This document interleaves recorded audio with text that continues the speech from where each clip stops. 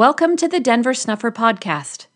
This is the fifth installment in a multi-part series about the temple, where Denver addresses the meaning behind both ancient and modern temple worship, as well as some of the features and purposes of the temple to be built in New Jerusalem.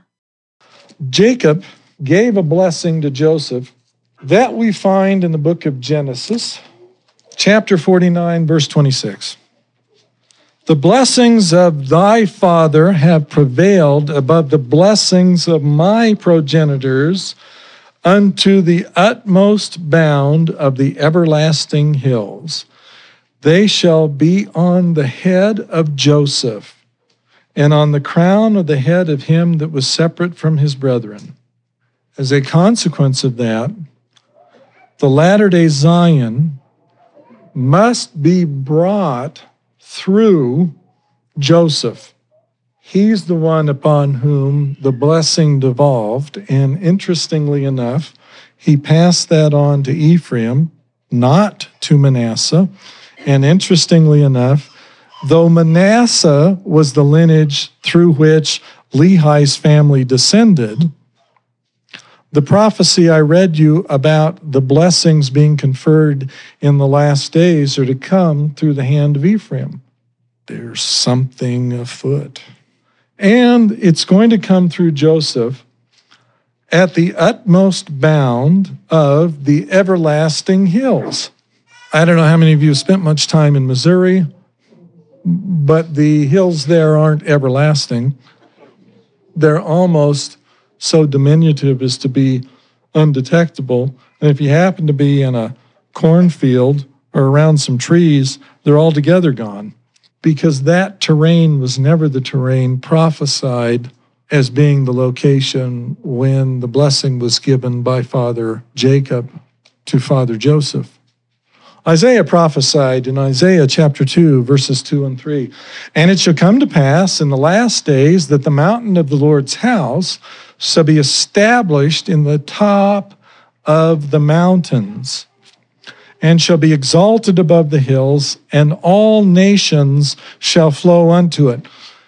In this context, in this prophecy, all nations is not Russia and China and Ethiopia and Uzbekistan and Turkmenistan and I'm a Nuttistan. All nations in this context means all the 12 tribes of Israel. The nations are the 12 tribes of Israel, period. That's it. That's who's going to flow unto it. "The mountain of the Lord's house shall be established in the top of the mountains, and shall be exalted above the hills, and all nations shall flow unto it, and many people shall go and say, Come ye, let us go up to the house of the God of Jacob, and he will teach us of his ways, and we will walk in his paths." The paths of God lie in the heavens. So if you're going to learn to walk in his paths, you're going to have to learn how to walk in the heavens. "For out of Zion shall go forth the law and the word of the Lord from Jerusalem." The ensign that is prophesied to be established in the context, in the meaning of that day, had reference to a zodiacal, a constellation, a depiction of the heavens themselves.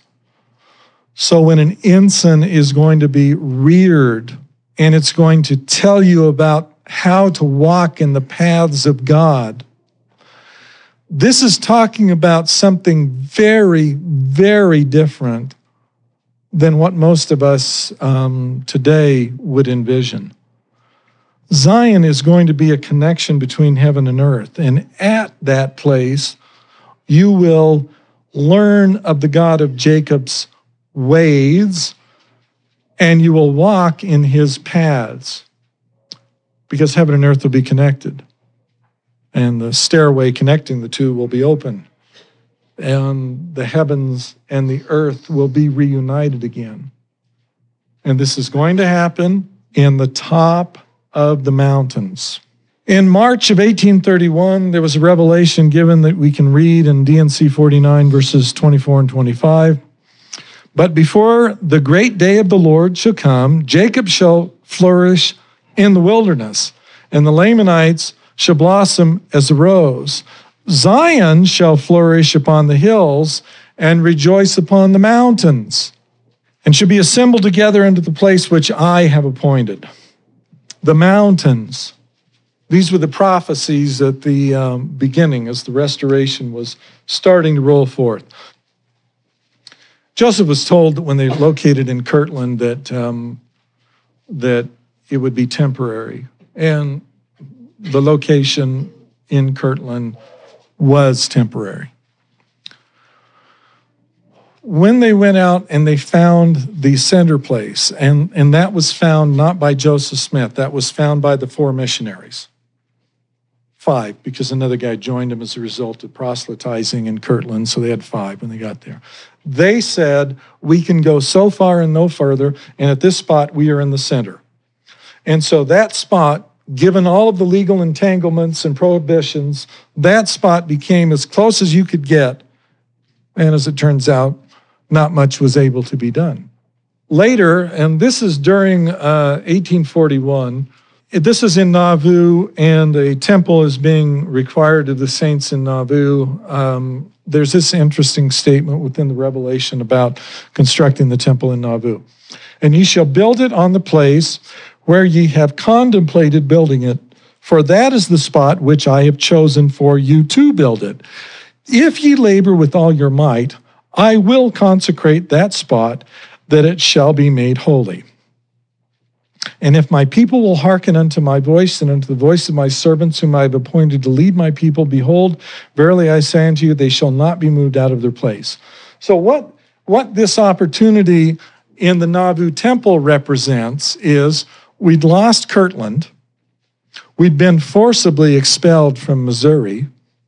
We had attached the idea of a center temple where God would come to dwell with his people at a place that would be a refuge that would be preserved by the power of God to that location.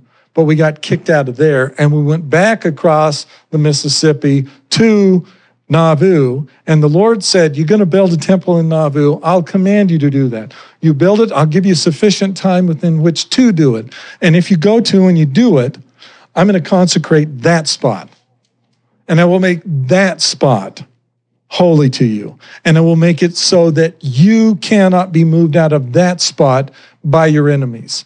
And I will come there, and I will restore to you what has been lost, the fullness. I will give that to you, and I will do it in Nauvoo. And it didn't happen. And the flow of events took over.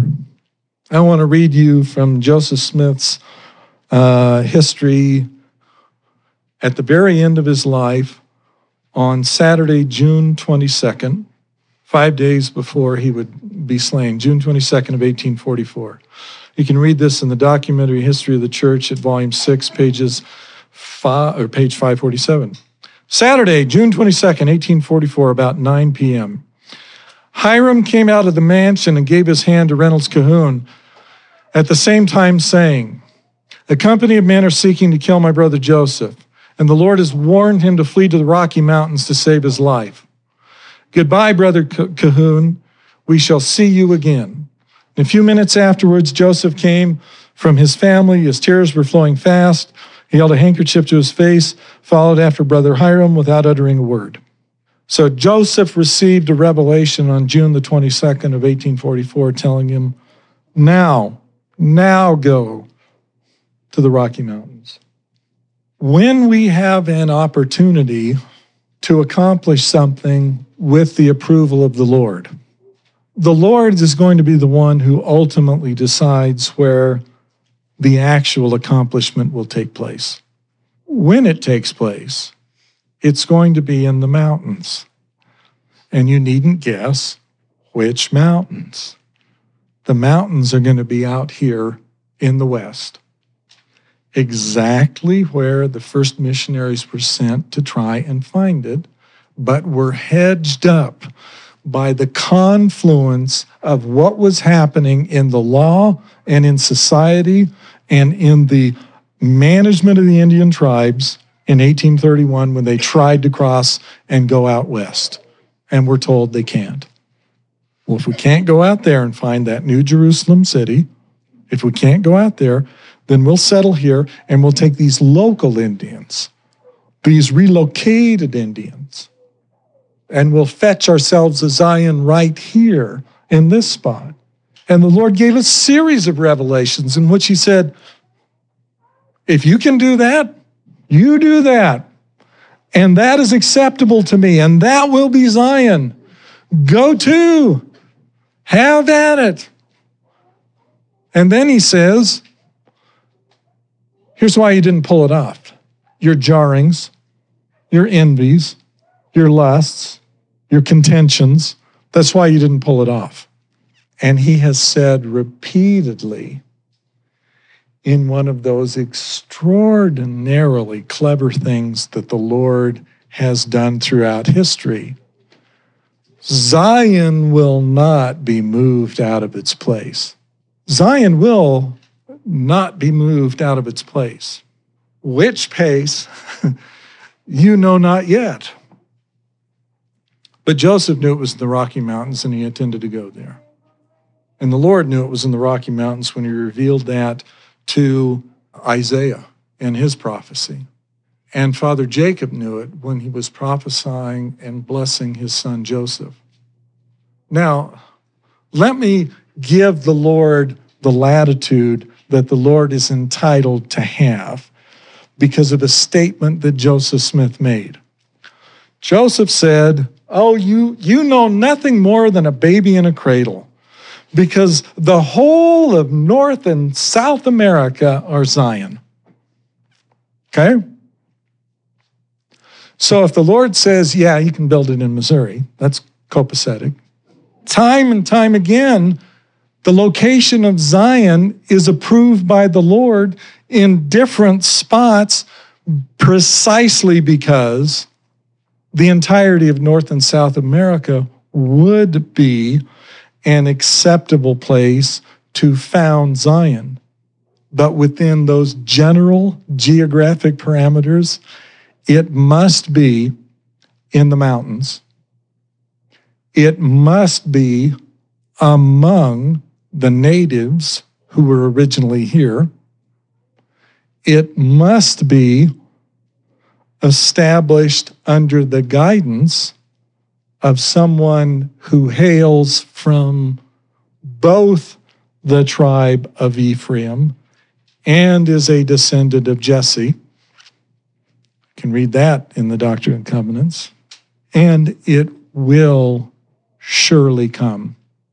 There is absolutely no reason for the Lord to tell you another place to go and pollute if you don't rise up to bring with you the worthiness necessary to turn at last a place into the New Jerusalem where the Lord can come and dwell among you, where he can be of one heart, where he can be of one mind, where there are no poor among you, and where you have all things in common, where you meet the requirements. And there's no reason to assemble you together at any spot. You can do everything that needs to be done preliminarily from wherever it is you dwell at present. And you can prepare your hearts and you can prepare your minds and you can begin to understand the difficulties. And instead of judging our failure that went on before, you can rather empathize with the failures that went on before and come to some appreciation for the fact that it's not going to be any easier for you than it was for them. It's not going to be any less filled with the temptation to be envious and filled with lusts and have jarrings and contentions for you than it has been for those that went and attempted before. The only purpose behind the last day's work, both what was happening at the time of Joseph and what the Lord is offering to us today, is to accomplish that fulsome restoration of the family of God. I mean, Joseph talked about temples, and they were built incrementally, and they never reached the finish line, even on the second one before he was killed. But he laid a fabulous foundation and pointed in a direction that the restoration necessarily must go to and complete. Because if we don't have the tabernacle of God, where he comes to dwell with his people, which he does when he has a family on earth, then the prophecies are not going to be fulfilled. Then the promises that were made to Enoch will not be realized. Then the statements of what will happen in the last days through Moses will not be vindicated. Then Adam's prophecy concerning his descendants to the end of time will not be realized. All of these things point, so we know it is going to happen. The question is not, is it going to happen? The question is, will we rise up or will we not? Because what he's offering is, in fact, a legitimate opportunity for that to indeed happen. We seem to get so easily distracted that we have a hard time staying on task. It's one of the Gentile afflictions. We're very ambitious people, and we're very egocentric. And a lot of what is going to be required will require sacrifice and selflessness. If you cannot reconstruct the family through an adoption ordinance process, the work cannot be accomplished. There just isn't time. We're in the process of walking back to how it was in the beginning. A lot of people think that by getting a New Testament church put on the ground that Joseph Smith accomplished the fulsome restoration. It was never intended to stop there. It's supposed to go all the way back to the beginning. It's a giant chiasm and it's a giant mirror. And today we do not live 900 years. And so the way in which it will be rebuilt at the end is going to be by ordinance in the house of the Lord, in a place that he has accepted. The only kinds of places that are legitimately the house of God are houses that God has come to dwell in order for those who seek his face to find him. That happened at Kirtland. It never happened at Nauvoo or Salt Lake. The fact is that a pillar of fire by night and a pillar of smoke by day is an allusion, an attempt to refer to things we are familiar with to describe things that we are not familiar with. A conduit that reaches up into heaven, as the temporary appearance of the Lord to Joseph in the first vision, is intended to be a permanent connection at some place. It will be one of the reasons why people say, let's not go up against the people of Zion because Zion is too terrible. The presence of God is dreadful to the wicked. It's frightening to them. They get near it and it convicts them of their unworthiness. They dare not go up. But the pure and the humble and the noble are drawn to it. They will want to be there. And so that conduit, that fiery pillar, that stairway to heaven, Jacob's ladder, the chariot of fire, all of those things are an attempt to describe that heavenly connection, that heavenly presence. Now, to the unworthy and the ungodly looking at it, they may or may not be able to see anything about it, but they will sense extraordinary dread. It will frighten them. To the worthy, there will be something enlightened about the very presence of the place. It will not seem to them to just be another place. It will seem as though the God of heaven has some base established there. That's when you know that an ensign has been established in the tops of the mountains to which nations will flow, saying, "Come, let us go up and learn from the God of Jacob." Because that ensign is actually something godly, holy, edifying, instructive, revelatory, filled with light, and redemptive. And the God who dwells there is going to be the Lord. So we don't have time. And if you think about it, Enoch taught for 365 years. 365 years before his people were prepared enough to go up. And we have to be prepared enough for them to come down and not destroy us by the brightness of their presence. The Father can and does acknowledge others as his, but unlike the Son, who has repeatedly visited this earth, walked upon it, been handled by people, eaten here, the Father does not come into contact with this earth in its fallen state. The only time the Father had contact with this earth was before the fall, in the paradisiacal setting of Eden, which was a temple at the time. Whenever there has been contact with the Father thereafter, he has been at a distance from this earth. There is a formality with the Father that does not exist with the Son. For example, the Son has eaten with mortal man while he was immortal, both before his ministry in the flesh and after. As our Redeemer, he is directly responsible for us and has contact with us to perform his redemptive service. The Father, on the other hand, is different in status, responsibility, glory, and dominion. The Son can appear to mortal man without showing his glory or requiring any alteration of the mortal who beholds him. To behold the Father, to endure his presence, one must be transfigured. Mortal man cannot behold the Father's works while mortal, for if you comprehend them, you cannot afterward remain mortal in the flesh. That's taken from pages 383 to 387 of Removing the Condemnation. And there are a lot of footnotes to that. Like this description of the Son, the same description should apply to his mother. The Father is the source of glory and likened to the Son.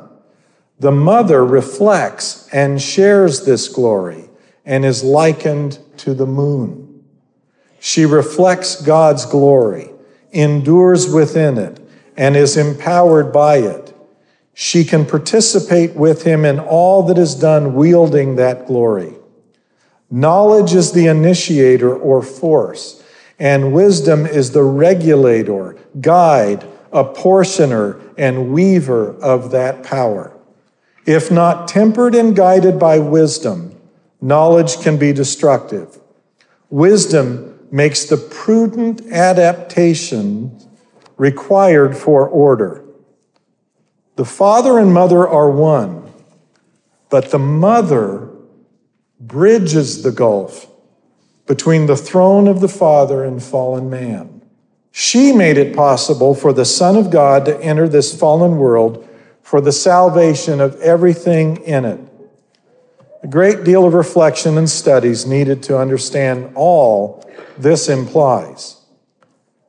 This is an introduction of some basic information about the Mother of God, or the Mother of the Son of God after the manner of the flesh. More will be given in a temple where mankind's understanding of things kept hidden from the world will be greatly increased when God directs one be built to his name. There was a time when Christians recognized that the stars of heaven bore witness of the significance of Mary, Christ's earthly mother. Few Christians now look at the constellations as signs set in the firmament of God as his testimony. The light that was meant to shine on the earth was to illuminate both the eyes and mind of man.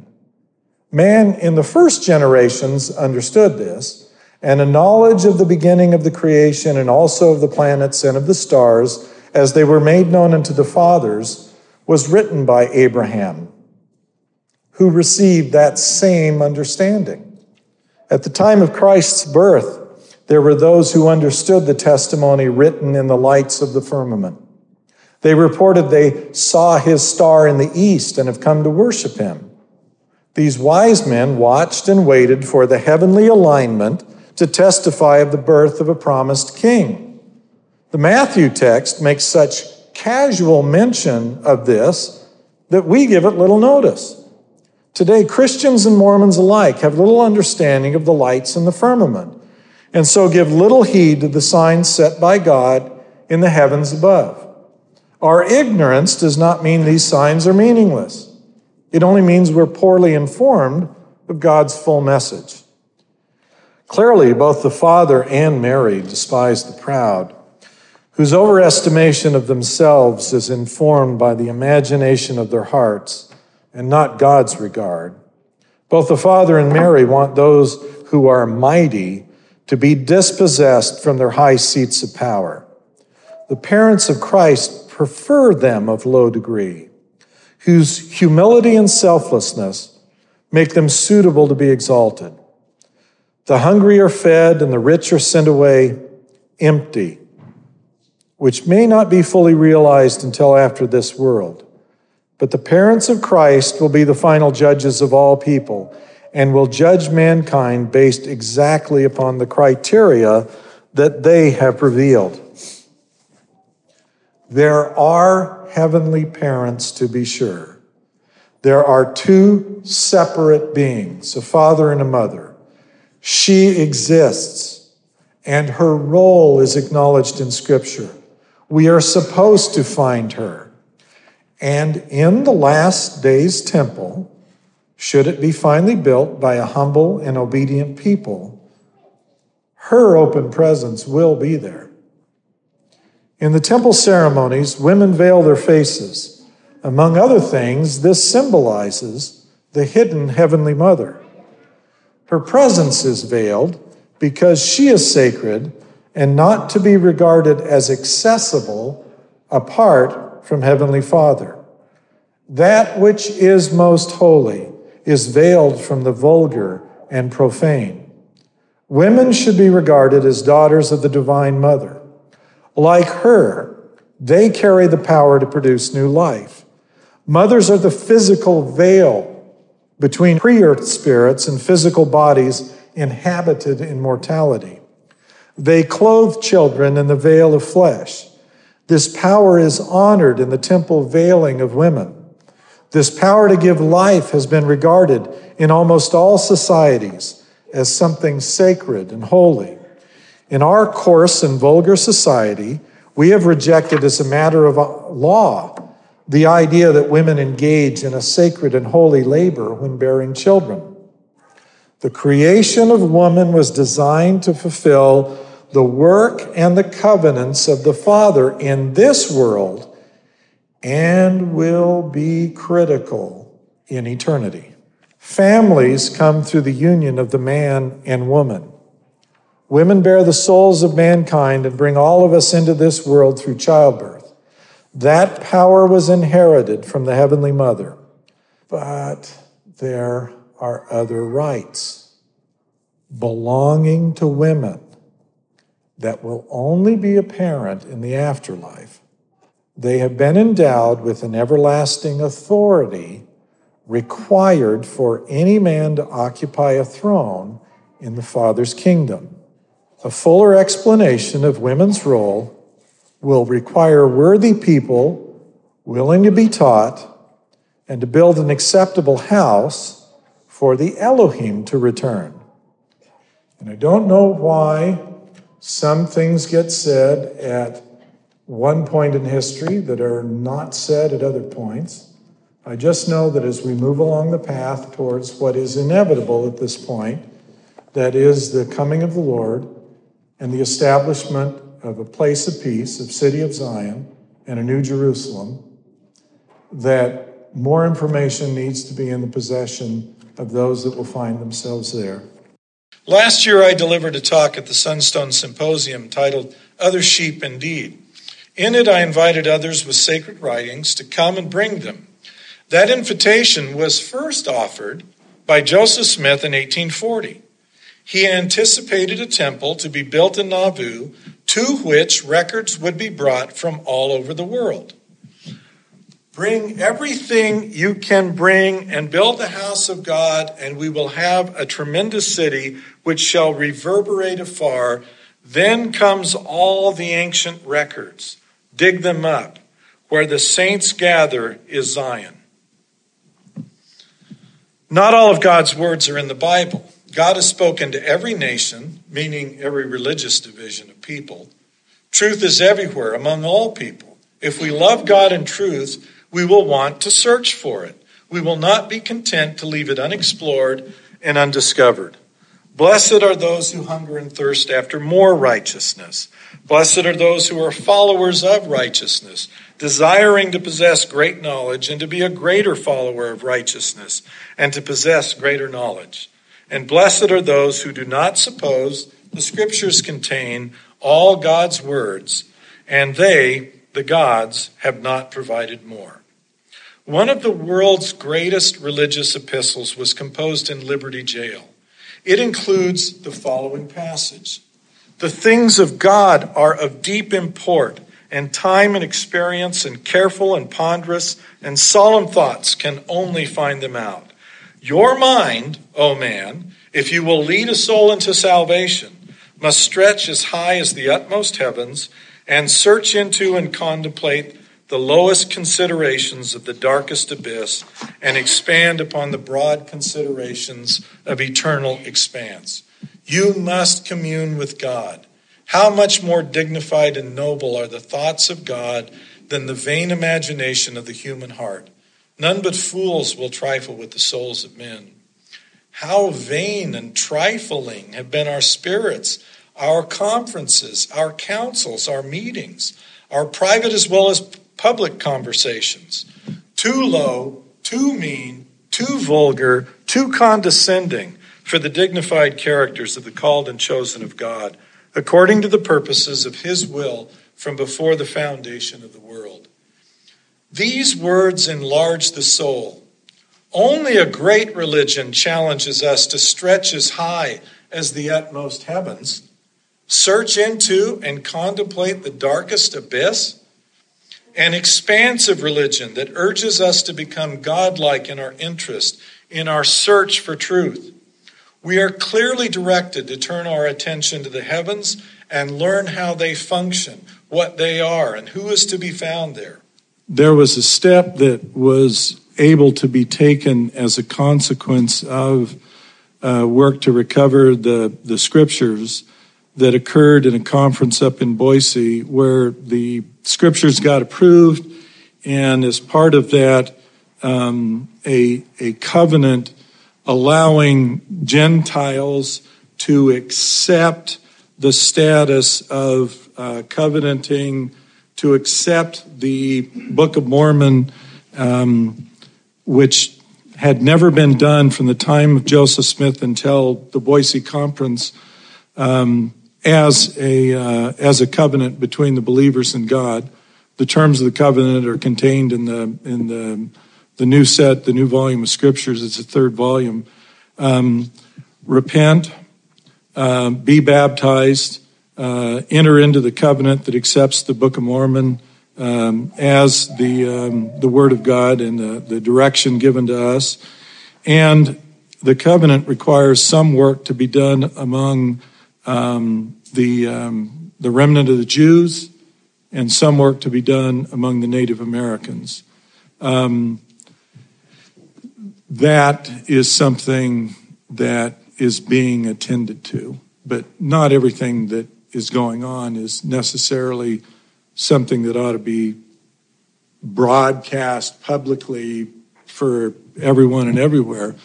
But we all have our obligations, and we all have our responsibilities. And some people have very specific responsibilities that they've accepted and that they're discharging to take care of things involved in the covenant. There's always an obligation when God has a people to build a temple. When God first established the original religion at the time that he created Adam and Eve, he put them in what is a temple setting. It was a garden in which God, angels, and man mingled together. They were cast out of the garden, but when he's had people on the earth, he has commanded that they construct sacred space. The purpose of the sacred space has always been to reunite heaven and earth. It's not to endlessly repeat a ceremony that you can memorize if you go often enough. Its purpose is to reunite heaven and earth and to accomplish what was originally the status of mankind in the Garden of Eden, being reunified with heaven itself.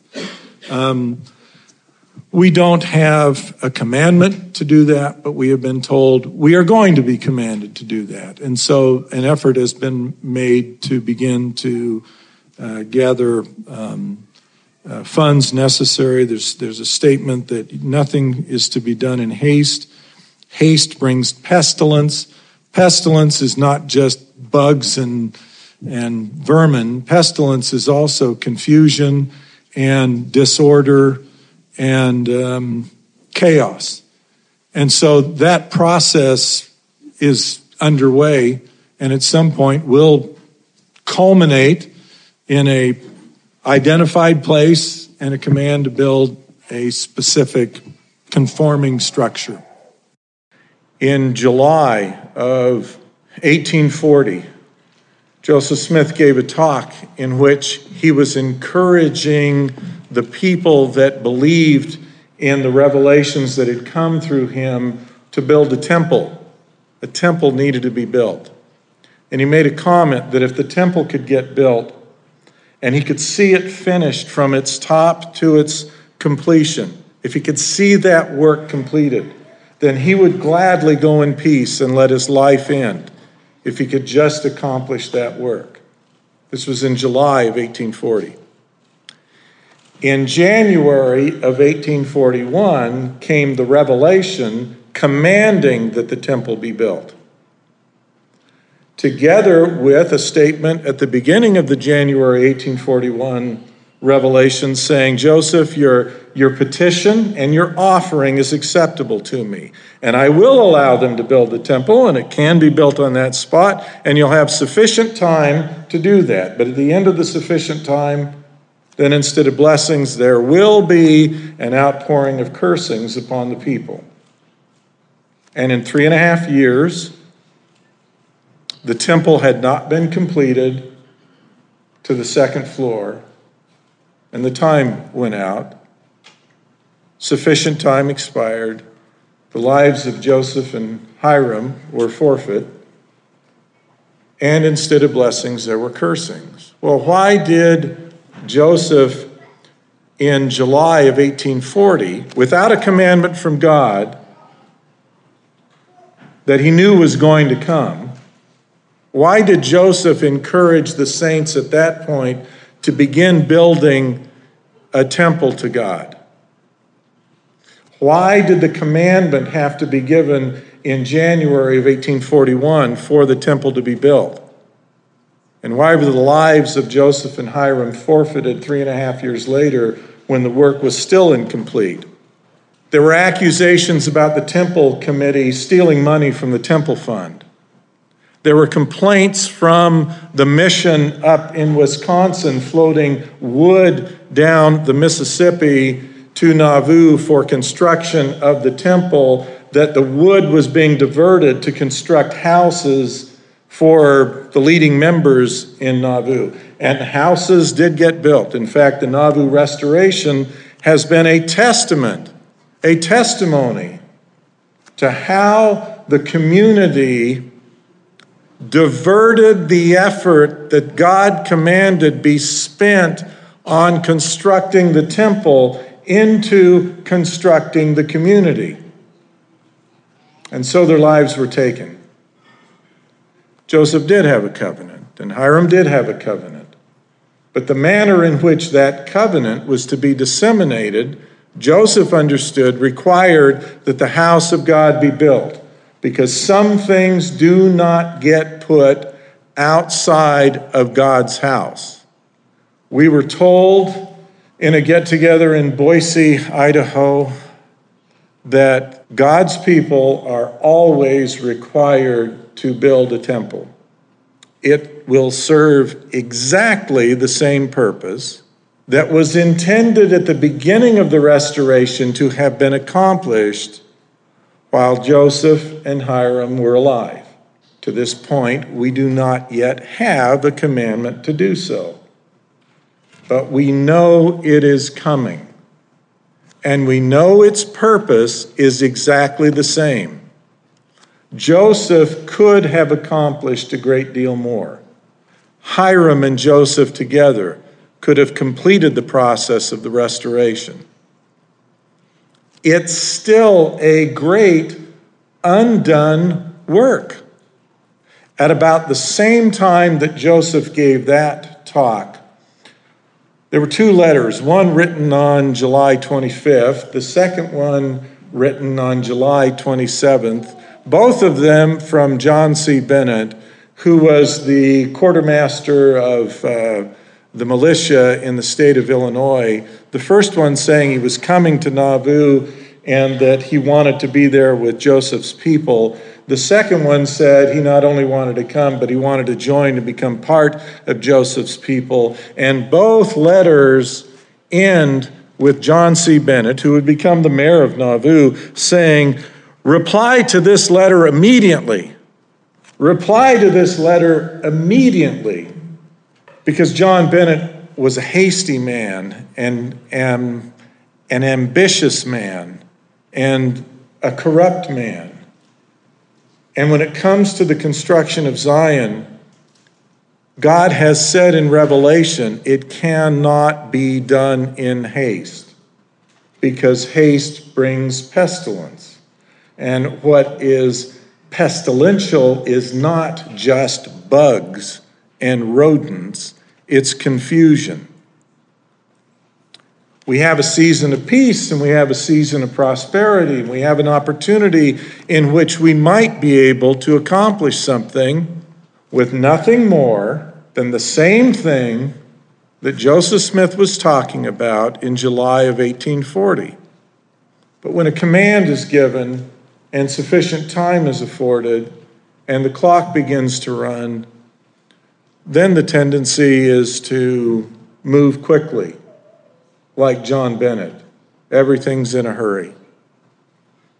When you have a season of peace upon you and an opportunity to reflect upon what went wrong with the restoration at the beginning, and we have again the opportunity established by the word of the Lord that was read to and accepted by, for the first time in the restoration, a covenant to accept the obligations that were devolving upon us in the restoration, and we have an opportunity to prepare and to do something. We delay, we hesitate, and we squander the opportunity, ultimately at our peril. I don't care how much you think you know about what God is up to. I guarantee you that unless God has shown it to you plainly, as he has done to Joseph at the beginning, you're not going to figure out what God is up to. There's a reason for that. If you could figure out what God is going to do and where and when and how, then the adversary could prevent that work from being accomplished. It is precisely because God keeps his secrets and entrusts them carefully and guardedly that the work of God cannot be frustrated, and the covenants will be fulfilled, and the prophecies will be vindicated, and what was offered through Joseph will in fact be accomplished. And we have an opportunity, if we will avail ourselves of it, at a time of peace and prosperity, to do something to prepare in order to have that day come upon us with adequate preparation having been made in advance. Because the institution could be corrupted, and because the institution began to inflate its role. You see, at the beginning, the institution was the creature of the authority of the prophet. It did not own and control the prophet, but it was subordinate to that man who could declare what the mind of God was to them. Over time, the institution arrogated, that is, in its arrogance, assumed that it could control even the right to declare the mind of God.